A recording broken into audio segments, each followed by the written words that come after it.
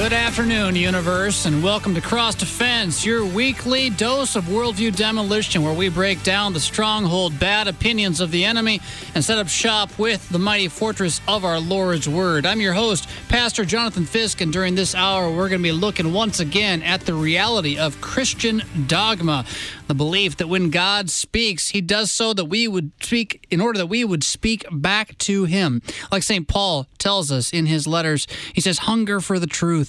Watch your doctrine closely, and your life too, for the time is coming when people will not put up with sound doctrine, but to suit their own desires. Will gather together teachers to teach what their itching ears want to hear. But you, Christian, must hold firmly to the trustworthy message as it has been taught in Holy Scripture. In order to do this, we are studying Dr. Francis Pieper's Christian Dogmatics, a landmark series of volumes that try to confess as much as we know, as much as we can know from Holy Scripture. Helping me out today, a couple of brothers in arms, Pastor Timothy Winterstein of Faith Lutheran Church in East Wenatchee, Washington, and Pastor Andrew Preuss. He is pastor at Trinity Lutheran Church in Gutenberg, Iowa, and St. Paul's Lutheran Church in McGregor, Iowa. Gentlemen, welcome to the show live. Thanks for having us. Absolutely. Good to hear your voices as well, guys. We're picking up on page 38 of Volume 1 of Dr. Pieper, where he has continued ever since we started this, right? I guess we could move faster. We could bust through 3 to 7 pages at a time.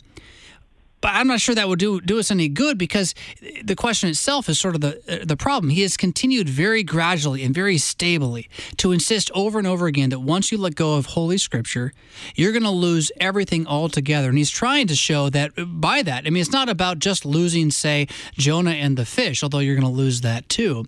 But it ultimately becomes about losing Christ himself. He then, as he leads off last week, where we left off last week at the bottom of the first paragraph on page 38, he says, it is therefore the sacred duty, therefore being because you're going to lose Christ himself if you start losing Scripture, it is therefore the sacred duty of the theological professors of our age to warn students most earnestly against all modern theologians who refuse to recognize Holy Scripture as God's infallible word.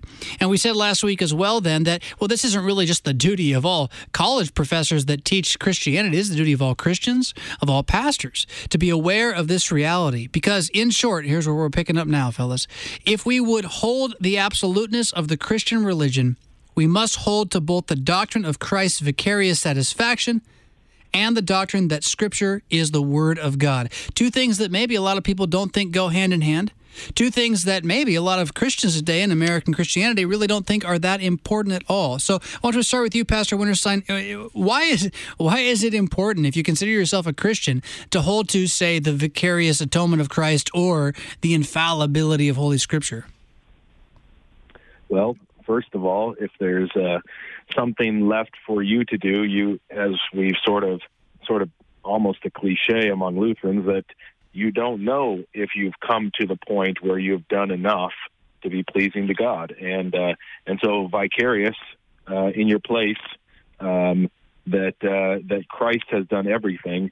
That's the purest good news and the greatest gospel, and in order to know that and to have that assurance, we trust that where we hear about that, namely from the Scriptures, that is a true, that's the true word about what Jesus has done for us, so that we can trust what Christ has done for us. And it's fairly obvious in our culture today that that is not the default position, even among many Christian churches, and so we judge. Generally speaking, we judge whether the Scriptures are true in a given place or whether they apply to us in a given place. Then eventually what you're left with is not anything of God's word, but only of our own word. Now, Pastor Preuss, a lot of people would say in response to Pastor Winterstein, the Bible, it's fine and all, but it's all a matter of interpretation.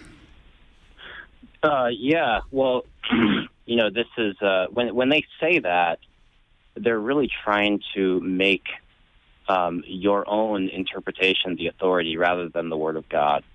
And what they're really attacking, and I found this really to be the case, that, we talk about the authority of Scripture and the clarity of Scripture, and they really go hand in hand. And I think that the most common way for people to attack the authority of Scripture is by attacking the clarity of Scripture. And this goes back to Luther's argument with Erasmus, where Erasmus, his big problem with Luther is that he's talking about this thing called free will, and Erasmus is saying, well, the Scriptures aren't really clear on this, and he compares it to this cave. He compares the Scriptures to a cave where the farther you go in, the darker it gets. Well, that attitude toward the Scriptures lends itself then to this idea that Scripture alone cannot be the authority, but there must be some other magisterium or interpretive community or whatever that is added to it to really bring out the clarity and thereby the authority. Take the analogy, for example, of a father. If a father who has the authority in the house, if you can't understand any of the things he's saying, and he requires someone else to come in and then tell you what he's saying, well, then you have lost really that pure authority. So when people come and say, well, your interpretation is just as valid as mine, in effect, what they've done is they've said, well, we don't really need the Scriptures. We just need interpretations, and really they've already said that interpretations are no better than the other. So really you're left with doing what they did during the time of the judges. You do what's right in your own eyes. So, and you can make it sound really pious too, but that's really what they're doing. Well, I think they do make it sound very pious. Pastor Winterstein, I've often heard it kind of painted as if to say that you have the clarity of Scripture, that you can understand what God's Word says, is effectively your own pride. You're being arrogant to say that. And if you were humble the way that Jesus wanted you to be humble, you would know that none of us can really know what God actually thinks, so we just kind of have to be good people and feel our way toward Him. Yeah, and you find it, there's a tremendous amount of confusion that has been fostered by people hearing all sorts of interpretations about various things, and mostly, but I sometimes wonder if when people say it's all, reading the Scriptures is all interpretation, whether and how much they take the time to actually read the Scriptures, because Jesus says, "My sheep know my voice," and how do you get to know the voice of the shepherd if you don't continually hear his voice? That's how the sheep learn the voice of the shepherd, is they hear it over and over. And if we're hearing a bunch of different voices all the time, of course it's going to be confusing, because we're going to hear all sorts of different voices and not be sure where the shepherd's voice is, because we're listening to all these other voices. But there's a tremendous amount of confusion listening to all of those voices, and so it's almost a laziness to say, well, it's all interpretation. A laziness of trying to hear and discern that word that we've been given, and really to say an interpretation and to be sure about it. We shouldn't be sure about ourselves. We should always doubt ourselves, and I think that's probably what some of those people are getting at, is we are limited and fallible. Therefore, we should doubt ourselves. That's true. But when we have a word from God, which again goes back to whether someone believes that the Scriptures are the Word of God or not. When we have the Word from God, though, we should never doubt that, and that's the whole point of the revelation of God, is so that we don't doubt Him and where He's promised to be found in His Son Christ. When we lose that, then everything is sort of, what matters, or what is there that we can be sure of? Because, who knows? These people say that, these people say this. It's all equal. It's all the same, and then that confusion just spreads and fosters more confusion. What it seems happens to me is that you have an awareness that is possible for we fallen, broken humans, whatever, even evolved, if they want to make that argument. It's possible for us to miscommunicate. It's possible for me to say something that you don't understand, and I didn't mean it that way, but you take it that way, right? And so we don't understand each other. And they take that possibility for miscommunication, and then they project that onto God, and we assume that our ability to misunderstand is greater than His ability to speak the truth. Or you could say this in a completely other way, that our sin is greater than his righteousness, yeah? And then we use that then as a foil to smash him down and lift ourselves up so that we don't actually have to hear either his law or his gospel. Either of you want to respond to that? Yeah, so, it really goes back to the overall theme of Pieper here, where he's going after this ego theology, this I theology, that we base everything on our own experiences. And, he's getting after here is this idea that the Christian religion is some historical development. And this is exactly what we find in so many different, really so many errors that go against the scriptures. But specifically with this higher criticism, it assumes or the historical critical method, as it's been called, it assumes that scripture is contingent on history. But St. Paul says quite the opposite, that the fullness of history is determined by what the scriptures actually reveal, and that's Christ.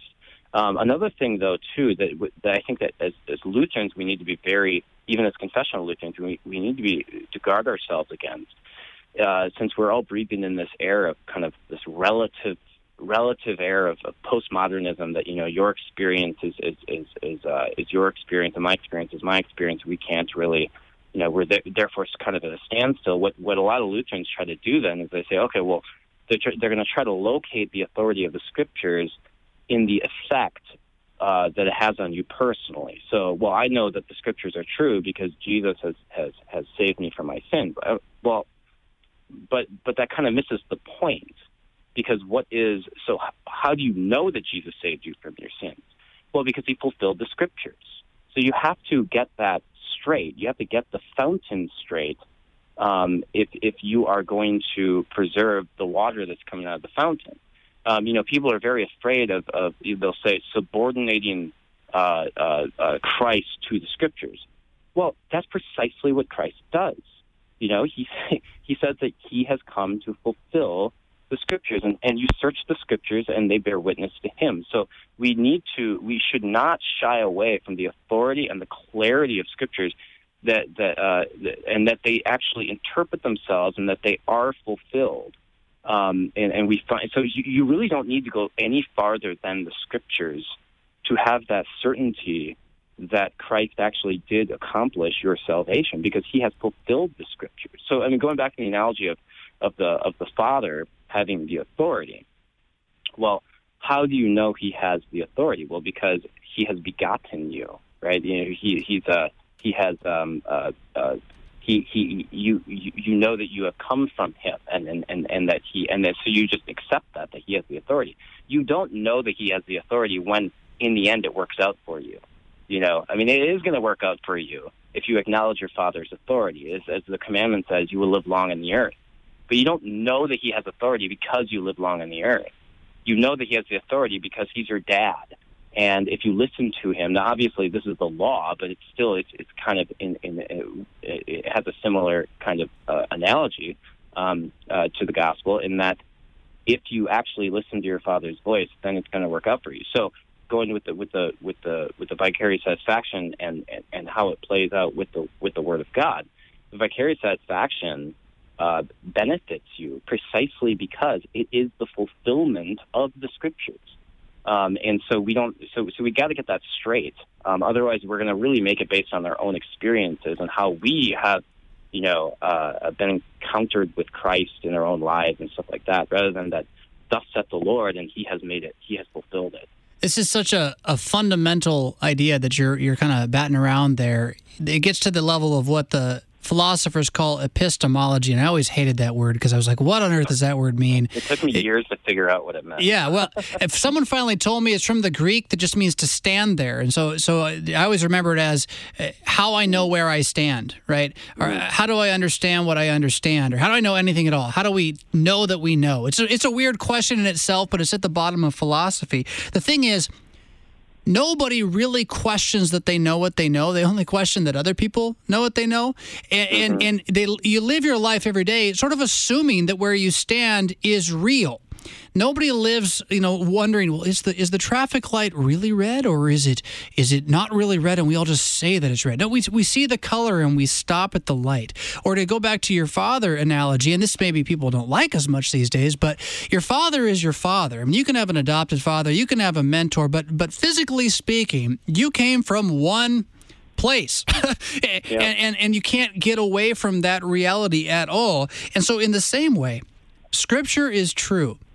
No matter what we would say about it, Jesus is risen from the dead no matter how you might feel about it. His death on the cross, vicariously, that is in your place, atoned for, that is paid for the sins of the entire world, no matter how you feel about it. And batting around all of this hootenanny philosophy as some sort of special way of avoiding that, well, it really just amounts to what he's going to call it, Pieper's going to call it by the end of our talk today, a delusion. A delusion. You're listening to Cross Defense on Worldwide KFUO. We're going to take a little break. We'll be right back.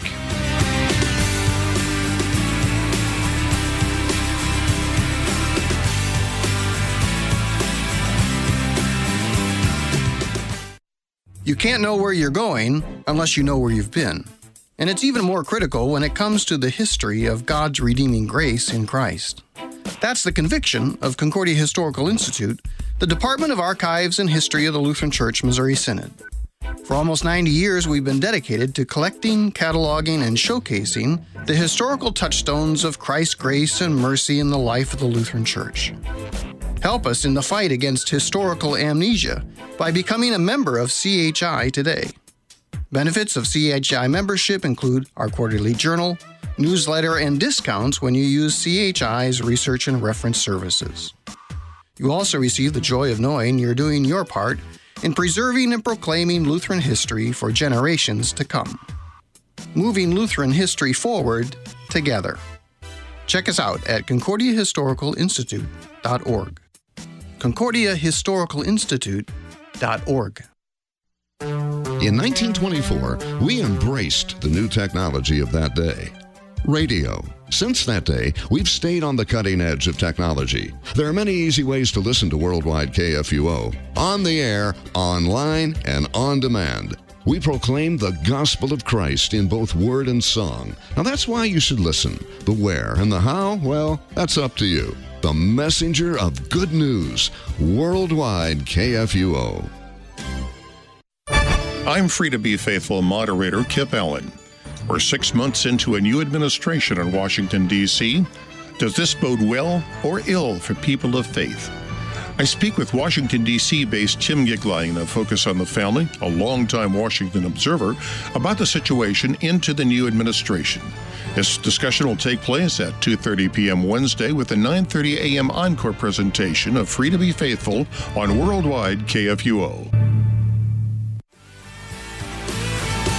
You're listening to Cross Defense on Worldwide KFUO. Pastor Jonathan Fisk talking with Pastor Andrew Preuss and Pastor Timothy Winterstein about Christian dogma, and particularly, as always, the veracity, the truthfulness of Holy Scripture over and against the many false opinions of the world. Pastor Preuss, before the break, in one of your comments, you did mention a name, and one of the things I always want to try to do here on Cross Defense is tell people about who we're talking about, not just what they taught us. And so you mentioned the name Erasmus, and then there during the break, you also mentioned a name who's going to be really impacting what we talk about next, Hegel. Can you take just about 30 seconds and tell us who these guys were and what they mean to history? Yeah, so Erasmus was a scholar. He was a Roman Catholic scholar during the time of the Reformation, and he was very instrumental in bringing people back to reading kind of the original sources like the Bible and other kind of classics. So he and Luther got into an argument in the 1520s over the concept of free will, whether we have a free will. Of course, Luther said that we don't have a free will in spiritual matters. That is, we can't invite Jesus into our hearts. There's nothing that our will can do to come to God. Erasmus then went after Luther and said, basically gave like the Roman Catholic line that says, well, we do have a free will, and you can't really argue about all this anyway because the scriptures are not clear for you to interpret. And Luther responded by saying, no, the scriptures are clear, and therefore I'm going to assert what the scriptures say. And so, that's basically a short summary.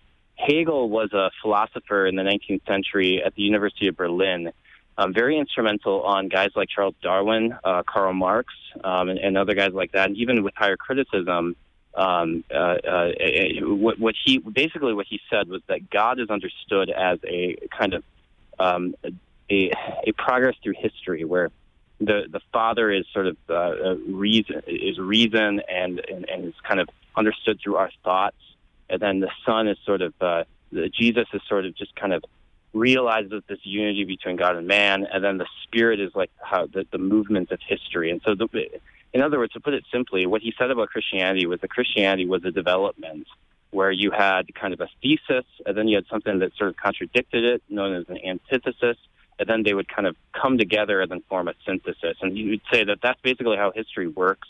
Darwin basically applied that principle to biology. That's how you have evolution, and Marx applied it to kind of your culture and the economy and stuff like that. And so you can apply that then to the interpretation of the Bible and the Christian religion, and it's basically assuming that the Christian religion is not an absolute religion, as Pieper is saying here, that is from the beginning coming from God, but is rather a historical development, and therefore it's subject to historical investigation. And then we just get into a big mess. Yeah, because for Hegel, I think, to summarize what you said there, for Hegel, history takes the place of Scripture as the revelation of God's will. Yeah. Therefore, you can never actually have all of God's will because history keeps on going, and we have to keep learning what new thing God is saying or doing now. And although most people today might not talk about being Hegelian, if your church is saying we got to do a new thing because that's what God's doing, well, they're breathing some Hegel right there, whether you like it or not. Now, the next paragraph on page 38, excuse me, is going to be kind of getting into this idea of history as slowly developing or changing, Christianity being part of God's revelation, but there's still more to go. Pieper doesn't like this, and for good reason. He says, we may also call attention to the fact that, according to Scripture, Christianity did not gradually acquire its absolute character, but was from the very beginning the absolute religion. The objection, this is that the Hegelian idea, that the Christian religion is a historical phenomenon and, like all history, cannot have absolute but only relative qualities, is not valid. It operates with petitio principii, and I don't know what that means, so maybe one of you guys can pick that up. It takes for granted that the omnipotent God, he who shapes and rules history, could not or would not intervene in the history of mankind in such a way as to reveal to mankind immediately after the fall that Christ is the Savior from sin and death. So it sounds like, Pastor Winterstein, that Dr. Pieper there is saying that not only does he believe in a creation in which there was no death before Adam, but that he believes in a God who, after such a fall as Adam, has the power and the will to engage Adam in history and make clear, declared promises about what's going to take place. Yeah, I think where sort of Hegel trickles down to us, sort of on a basic level, is this idea that there's sort of this development in history, but the difficulty is, as with all progress or development, you know what the end is, and whereas Christianity takes it for granted that the end is the fulfillment of all things through Christ and the restoration of His creation and our resurrection. There's not a sort of end point for most people. Where is everything going? I don't know. It's going higher and higher, or something similarly indistinct. Whereas Christianity takes it for granted that there is an end and it's been revealed, and therefore what God is how God is bringing all things to their fulfillment or conclusion in Christ. That determines it from the very beginning. And so, but if you say that Christianity sort of develops, or if you say that it's one of all of the religions that sort of have a historical development and we're going higher and higher, you are judging what is the end to which it's going. What does it mean to actually move to a higher point? Well, we just, in ourselves, like you're saying, with the interpretation, it's about me.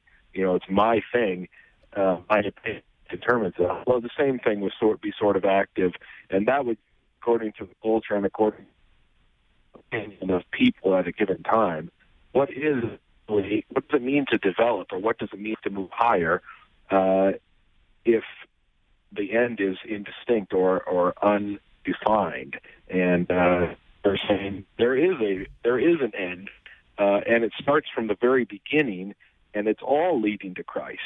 But if you don't have that, then you're sort of just opens it up, and whatever you think the end would be, or whatever you think progress means, then that's where religion is going. I think it's interesting that the idea of progress is kind of a key word there for Hegel. He lived in a time, 19th century, when you could look at the history of, say, Europe and America and say, oh, things are moving in a direction. They're getting better and better. But we live in a time now where post-World War I, World War II, and then some, that's been questioned quite a bit more. And so you do have a little bit of a battle. You can even see this in American politics versus American spirituality. American politics is still holding to the progress idea, to the manifest destiny idea. But American spirituality is moving away from this straight line of history and more into an Eastern thinking, kind of circular thing, where it's all just rotating around, and where we are is where we've been before. I don't know. Do you got any thoughts about that, Pastor Preuss? Well, I mean, there are different spirits that we find in spirituality, in American spirituality. I mean, there is one thing that I've noticed, and maybe this is not what you had in mind, but with the so-called ecumenical movement, which is this movement that really started probably the late 19th century, where different denominations of Christianity get together and talk about their differences. And sometimes it can be fruitful. For example, it's good to determine that we can accept the baptisms of this or that denomination, especially when people come from that denomination and all that kind of stuff. But it also, overall, a lot of it has been destructive in that what they do is they just kind of look over the differences and say, oh, they don't really matter, as long as we have these kind of bare... We understand kind of the bare truth that God loves us and stuff like that. Well, one of the things that I've noticed about this movement is what they lack more than anything is a sense of God's judgment, that God is the one who is coming to judge, and that there is an end, and that the end of all things is near, and that our confession, as the signers of the Book of Concord said, that this is our confession that we hold before the judgment seat of Christ. And so they have this very real awareness of this judgment that's coming. But today you don't see that. It's more of and I think you're right that there's this kind of circular thing where if we look back on history, it's really just a way to say, okay, well, how have we developed? And what new place are we in now? And are we going to go through another phase of this or that?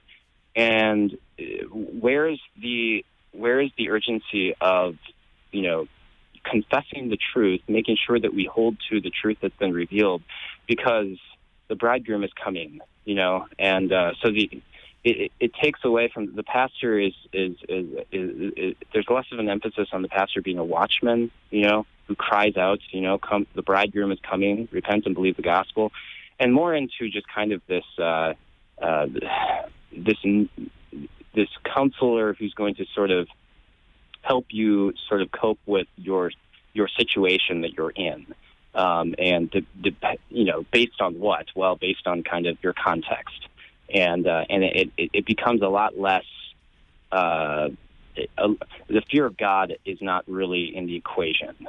Well, nobody goes to church to be judged, even though that's technically really why we should be going to church. We want the judgment of innocent, preferably for the sake of what Christ has done in his own merit. But what you're getting at there, too, about the ecumenical movement and the removal of any kind of wrath of God, any kind of judgment of God, gets back to what Pieper was saying before. If God can't act in history, how can can he act at the end of history either? If he can't engage with us as creation, but can only kind of spiritually waft history in a certain direction, then of course there's not going to be a moment where he sits you down before a throne and judges every thought, word, and deed that you had. And yet Pieper says, he goes on, the fact is that God did intervene in just that way, that is, speaking to Adam about what Christ would come to do, as Scripture states clearly and emphatically. That's in Genesis chapter 3, phenomenal chapter of Scripture. In the promise given immediately after the fall, Pieper references it, God declared that the seed of the woman should crush the head of the serpent, that is, destroy the works of the devil, deliver men from sin and death. God announced to the human race that it could be saved in no other way than through the work of the Savior, and the entire Scripture of the Old Testament proclaims this absoluteness and exclusiveness of the Christian religion. Pastor Winterstein, again, his point there, obviously the gospel, but really that even from the moment that Christianity is spoken first by God in Genesis chapter 3, it's speaking in absolute terms. Yeah, and I think that's really, speaking of the clarity of Scripture as we were, that the only way that you see that is if Christ is the light that illuminates all things. Because if he's not, if you view it in sort of a development way, and I think Pastor Preuss's point earlier about the difference between the story, the Christian story, being contingent upon history, somehow dependent and subject to the sort of, whichever way history might go, which is sort of a strange, that's sort of a leftover view of a different time period. It's really hard to speak that way.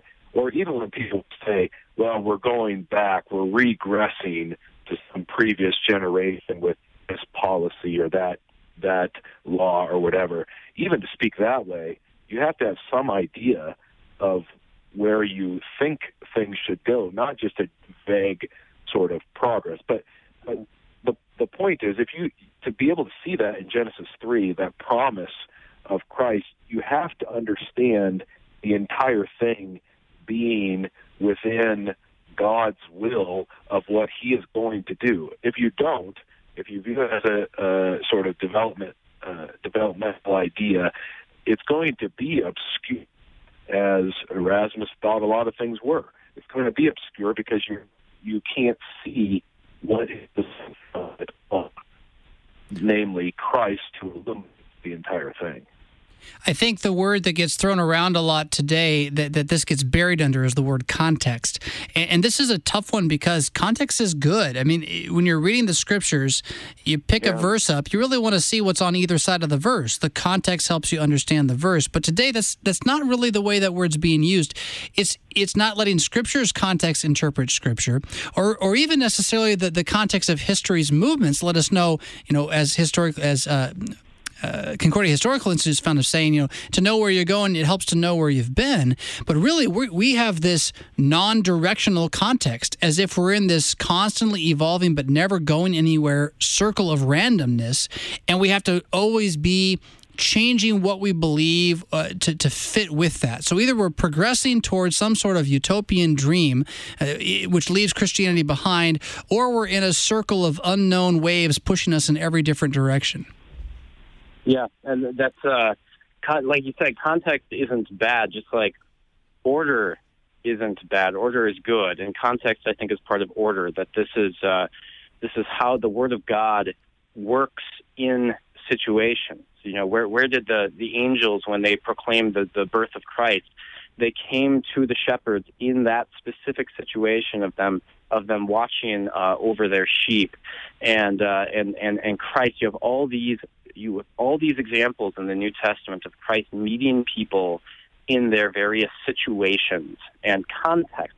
That's not a bad thing, but the problem with how the term context is used is that it is not grounded in the Word of God. If you don't make it subordinate to the Word of God, then the context is what's running the show.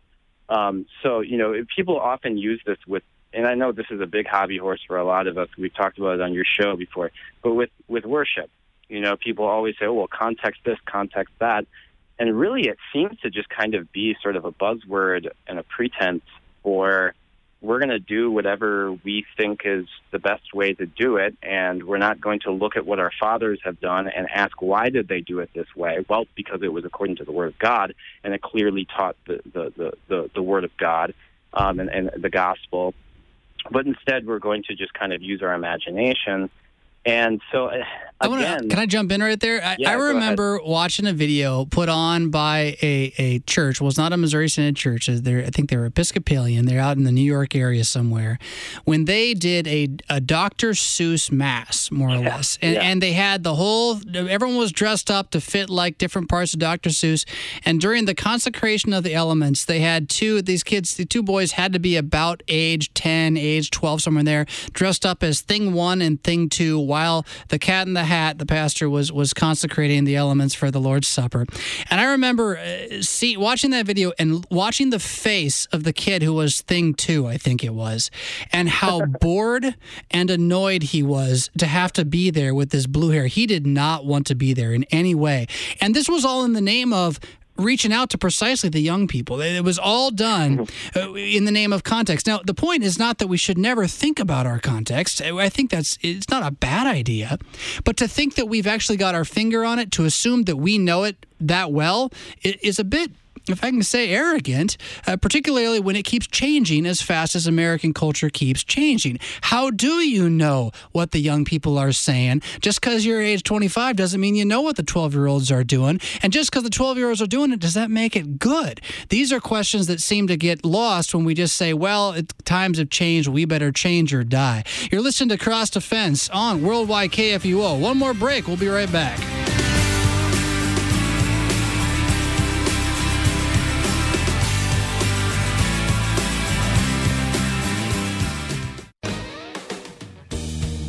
I'm Pastor Jonathan Fisk.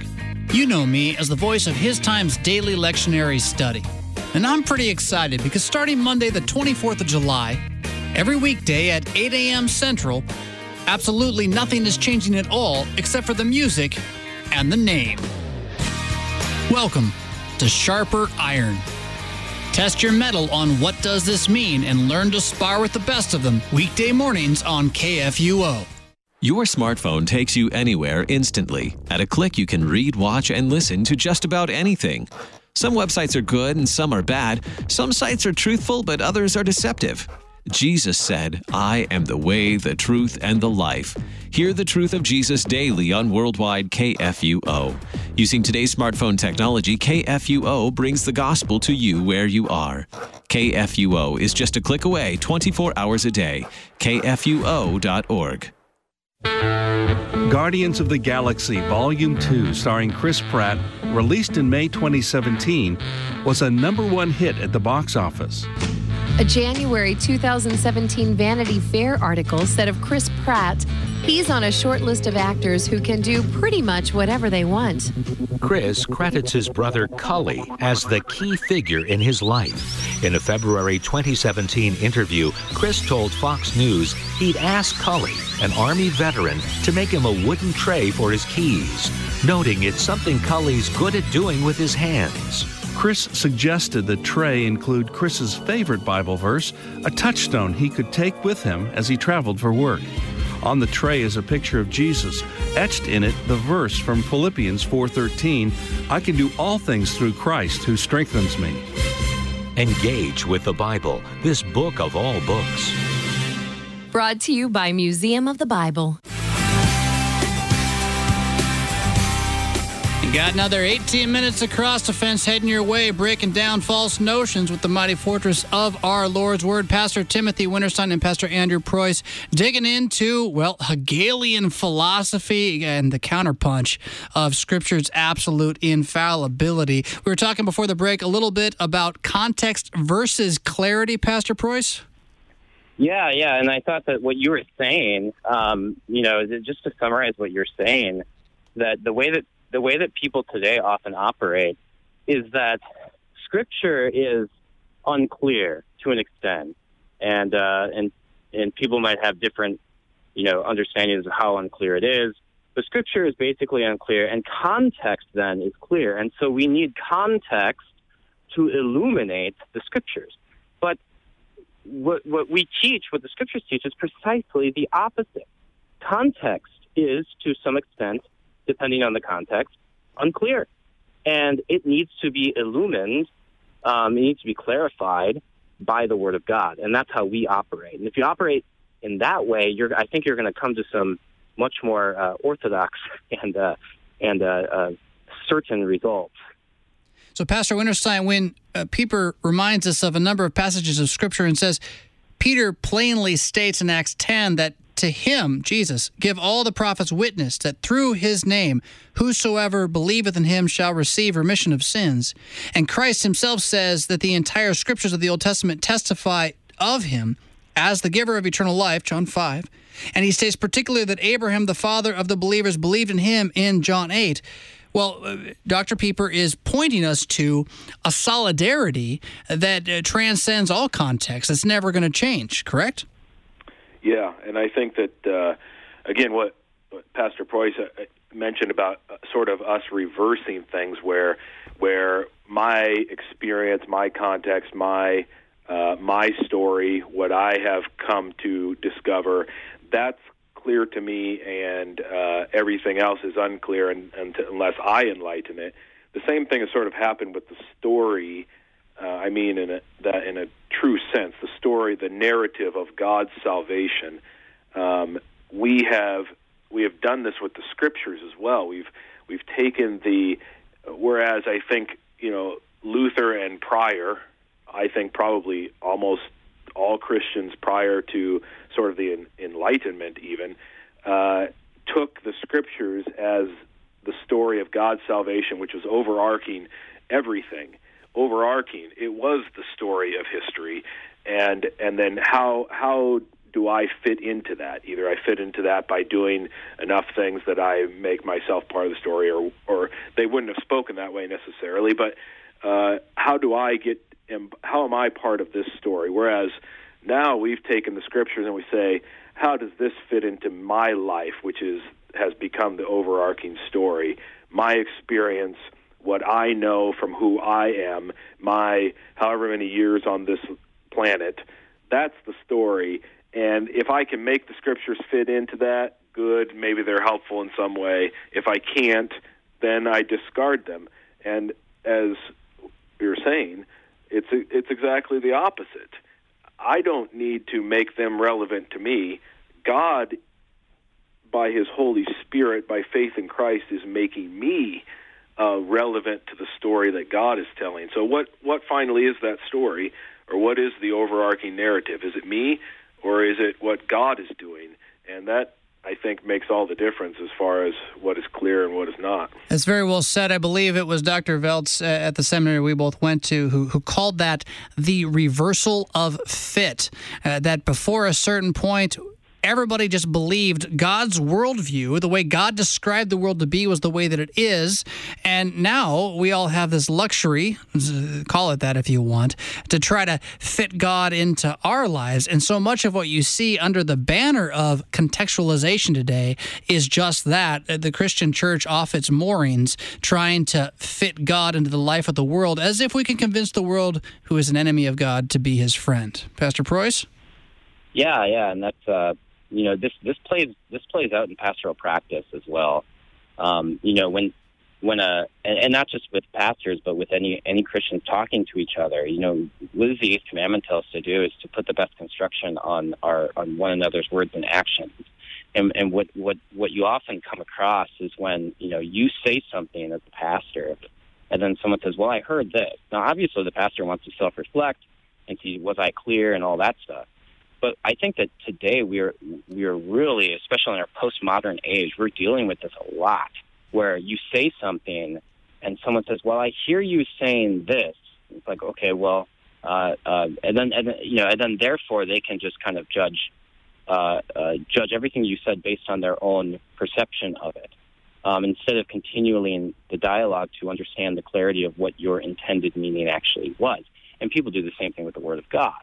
So, when we read the Word of God, we are, and I've said this before on your show, we are to approach the Word of God not as the judge of what the Scriptures mean, but rather as the one who's being judged.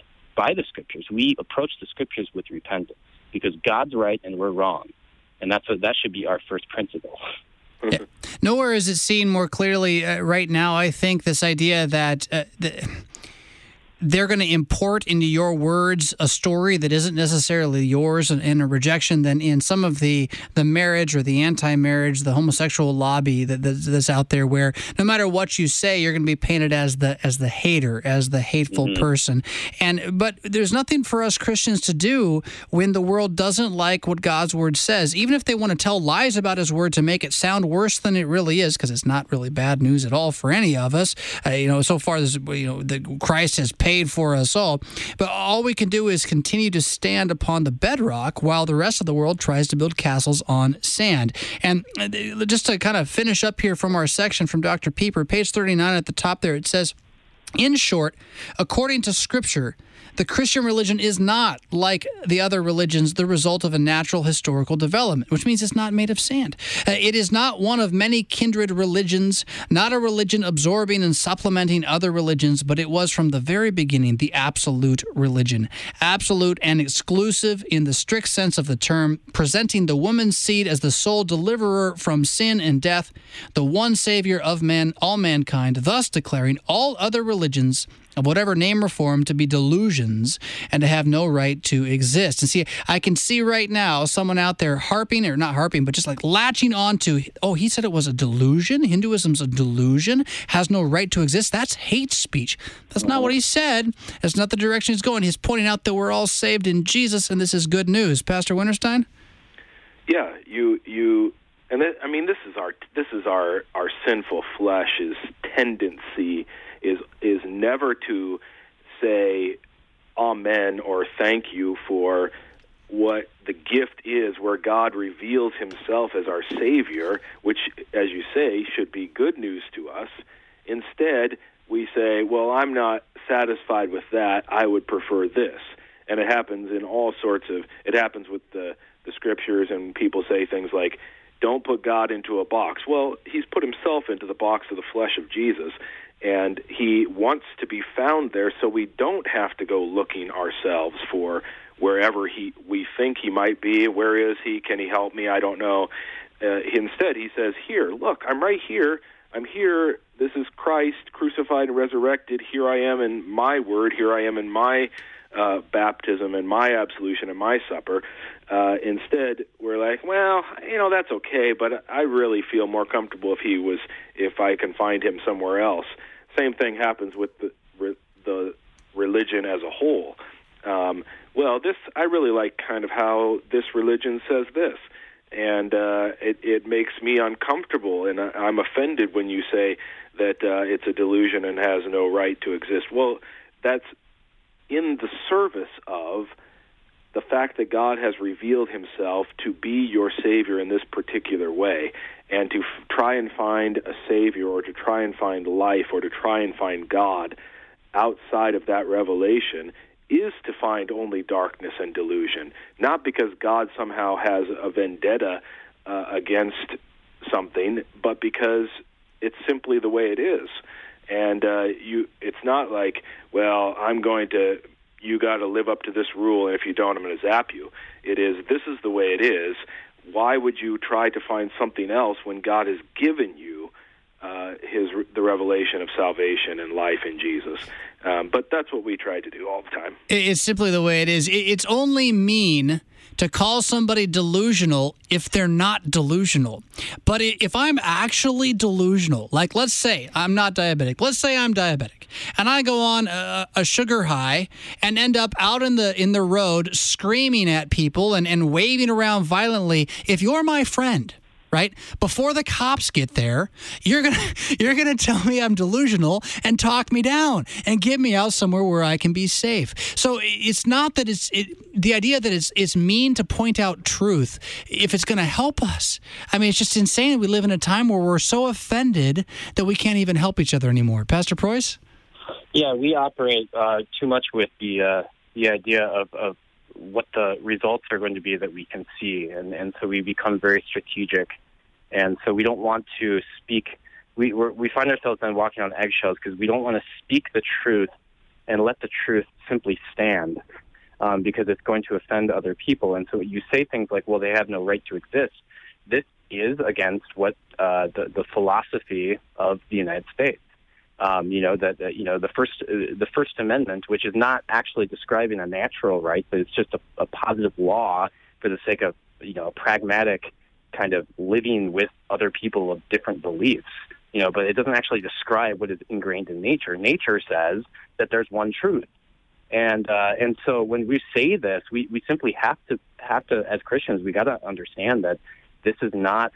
We're not being Americans when we say this. We can still be Americans and respect authority and live peaceably with all people. We gotta understand that when we speak the truth, it is exclusive. It's going to exclude other false truths, and people are going to be upset, and we have to be prepared for that.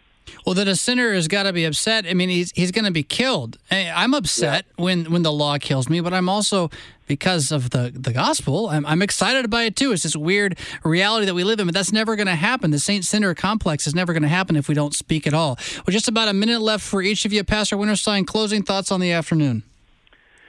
Well, this is kind of it's a significant point about whether you view Christianity as the extension and sort of development of a general theory of religion, or if you view it as the only gospel religion and everything else is the law, as Pieper is going. It really makes all the difference. Pastor Preuss? Yeah, and to summarize basically what we've been talking about, history is dependent upon Christ, and it's not the other way around. And this is great news for us, because when we see the course of, not only in our own personal experiences, but in the course of history, we do see that it moves. Hegel wasn't a dummy. He observed things. But it's a great comfort to us to know that Jesus is the same yesterday, today, and forever, and our faith is grounded on a sure foundation. That's Pastor Andrew Preuss. He's pastor at Trinity Lutheran Church in Gutenberg, Iowa, and St. Paul Lutheran Church in McGregor, Iowa. Also talking today, Pastor Timothy Winterstein. He's pastor at Faith Lutheran Church in East Wenatchee, Washington. Guests on this afternoon's Cross Defense with myself, Pastor Jonathan Fisk. Thank you, gentlemen, for being with us today. Thanks. Thank you for having us. The reversal of fit and the Hegelian insanity of contextualization. Now, if you've been listening for an hour, you actually know what I'm talking about. And it's some crazy stuff, right? The idea that the history is just either a big circle, or it kind of is a big circle randomly moving us toward a greater, better end, that's so unreal as an experience that now you got people saying life's a journey, not a destination, as if that's some sort of good news. And that this is supposed to somehow undo Christianity? Or make Christianity have nothing to say because Christianity is offensive and says you're wandering in a circle in the desert. But hey, there's a land flowing with milk and honey over there, and there's this dude who's going to take us there. Oh, wait. Better than that, he already has. He's taken us there by means of himself. That were in one man, all mankind died. Immediately after that, the God who had made that man promised that he was going to open up his own veins and put all mankind back into himself in a new man. Open up his own side and make a new bride, a bride cleaned of all of the problems that have been brought about by our rebellion, including our complete capability of miscommunicating our way into a dark and dreary valley of death. He's going to put all of that into himself and bury it there, so that himself, coming out alive on the other side, is the new land, the foretaste of the feast to come, the man who is risen from the dead. You know what I'm talking about, our Lord Jesus Christ. And the question is not, how does Jesus fit into your life? The question is, how has Jesus put you into his life? And the answer to that question is, he's bought you, first and foremost. He's preached to you, just like he's doing right now, who he is, what he's done for you. He's baptized you into his death and resurrection. If he hasn't done that, talk to a nearby Lutheran pastor about it. We'll get it done. And he keeps feeding you with the hope of the resurrection of the dead and the life of the world to come. All done by his cross, all defending you from sin, death, and the devil. You're listening to Cross Defense, your classic station here on Worldwide KRFUO, where old school theologians never stop rocking on.